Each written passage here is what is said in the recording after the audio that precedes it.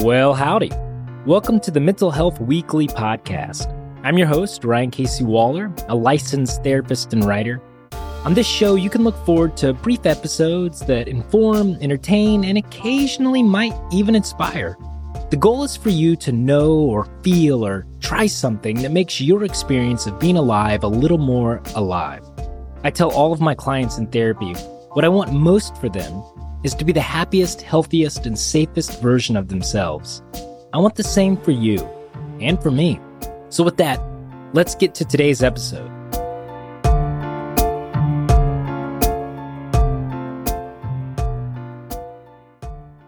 Confession. I'm a bit of a political junkie. I've been following politics for as long as I can remember. After voting in my first presidential election in 2000, I stayed up as late as I could, desperate to know who had won, Bush or Gore. Depending on which news channel I flipped to, the answers seemed to change. According to CNN, the race was close, but it looked like Gore had pulled it off. Jump over to Fox News, however, and it was all but certain George W. Bush would be the next president. In my naivete, I was confused. Weren't all these people covering the same election? How could they be interpreting the results so differently? Oh, sweet little 18-year-old me.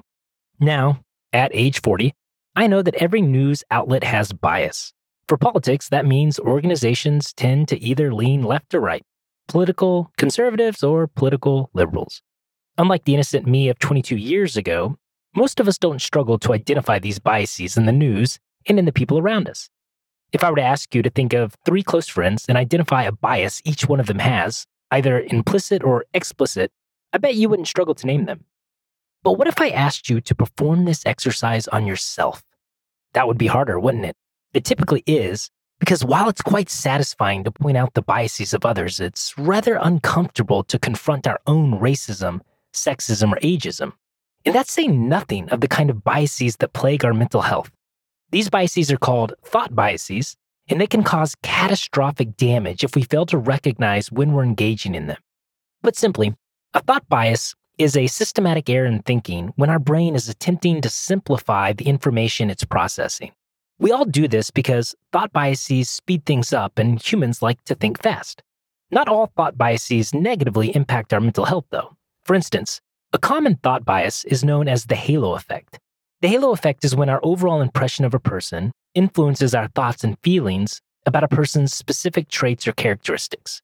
For example, if I find a particular person physically attractive, like it or not, I am more likely to unconsciously believe that person is also reliable and honest, even though I have absolutely no evidence to support that belief. And we don't just do this with people. If you followed the recent crash of the crypto exchange FTX, you might have realized how much at play the halo effect was in that scenario. FTX made a huge splash on the crypto world, inking massive ad deals with arenas and major athletes like Tom Brady. Because the overall impression of FTX was shiny, many investors assumed the particulars of its inner fundamentals must have been solid. But they weren't. They were a mess, perhaps even fraudulent. And now millions of investors, myself included, have lost tremendous amounts of money.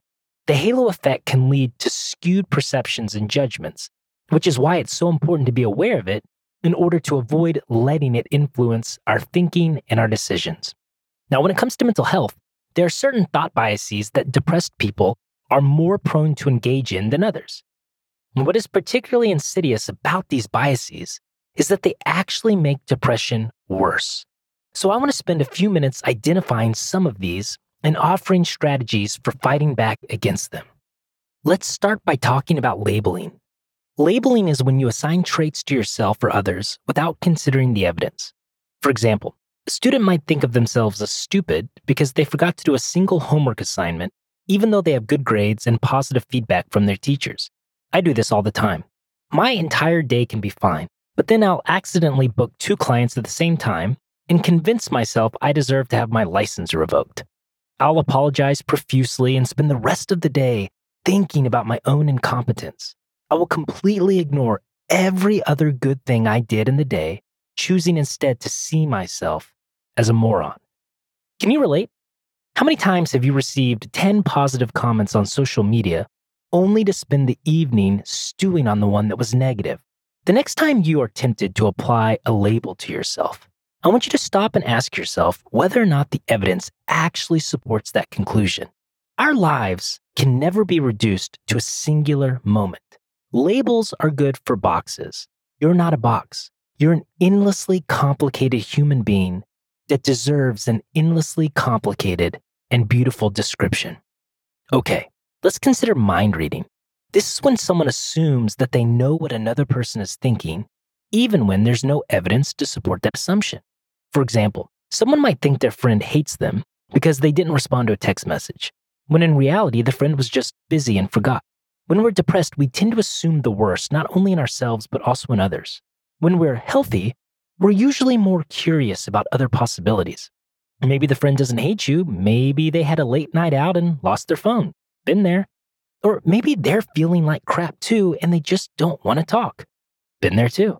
Any number of scenarios could be true, but when we're mind reading, we take the worst possible scenario and convince ourselves that it is the only scenario. Part of the reason depressed folks are vulnerable to mind reading is because when our mood is low, we tend to need more reassurance from others. If we don't get that extra reassurance, we might automatically interpret that as something negative. But this is just mind reading at play. This is why it's critical to have people in our lives who we can trust with our mood. Making assumptions about other people is generally a bad practice, but when we're depressed, it can be deadly. If you find yourself mind reading, try and remind yourself that it is literally impossible to ever know what another person is thinking unless we ask them. So we gotta ask. We gotta go to our loved ones that we trust, tell them we're down, and ask them about what they might be thinking as opposed to assuming. Remind yourself how difficult it is to even know what your own mind is thinking, much less the minds of others. Mind reading, not helpful at all. Let's talk now about overgeneralization. This is another common thought bias experienced by people with depression. Overgeneralization is when someone takes one experience and applies it to all other situations. For example, if something didn't work out once, then you might assume that nothing will ever work out. When we're depressed, we tend to think in broad strokes and we can't imagine our lives getting better or ourselves ever being happy again. Now, what I find helpful in the battle against overgeneralization is to remind myself that life, and especially human behavior, is never all that consistent. Anytime I'm tempted to think in terms of always and never, I let that be my reminder that I'm engaging in overgeneralization. In other words, the inconsistency of life is actually helpful in battling against the belief that tomorrow will be just like today. Now, it might be similar, you still might be down, but in life, nothing ever repeats itself exactly. That's just not how it works. We can't predict the future. Now, for a lot of people, that can be a scary thought. But when it comes to depression, that uncertainty can actually be a wonderful tonic for our souls. Tomorrow might be really hard, yes, but it will not be exactly like today because that's just not how the universe works. Allow the mystery to provide you hope. If you've ever been really depressed, you know that one of the most dangerous thoughts is thinking that tomorrow will be like today, but only worse, and the next day, and the next day, and the next day after that. My friends, that is depression talking. We never really know. We have to live the day, which is why we have to stick around to find out. Okay, last on our list is emotional reasoning. If you've ever been to therapy, you were probably told early on that thoughts are not facts. In other words, it's healthy to challenge what we think from time to time because it's easy to believe that what we are thinking is an accurate reflection of reality, but it's often not. In the same way that thoughts are not facts, feelings are not facts either. Facts and emotions are simply information. It's true that when this information is really, really loud and powerful, it can make it easy to believe that what we feel is an accurate reflection of what is happening in our life. But when we assume that everything we feel is true, we set ourselves up for unnecessary pain. For example, let's say you walk out of an interview for a job feeling really deflated and awful because you believe you've bombed the interview. Emotional reasoning tells you that because you feel bad, that means you didn't get the job. In all reality, you may have been just fine in the interview, But your brain is taking the information that it's getting from your feelings that you didn't do good, and it's influencing how you're thinking about what happened in the interview. For all you know, you're simply experiencing a hangover from an intense anxiety buildup prior to the interview. Or perhaps you're dehydrated or hungry because you were nervous before the interview and you couldn't properly nourish yourself. Emotional reasoning cuts off your ability to consider that there are many other factors at play with respect to whether or not you did well or did not do well in the interview. Emotions are important, no doubt about it. So are our thoughts. But when we allow our emotions and our thoughts to be the only factors that influence our mood, we set ourselves up for unnecessary suffering.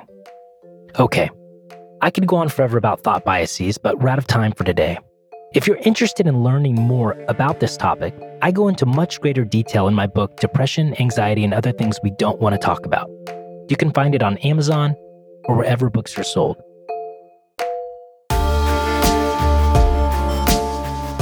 Thank you so much for listening to today's episode.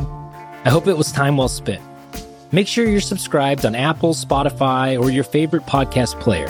And come find me online on Instagram at Ryan Casey Waller or my website, ryancaseywaller.com. See you next week.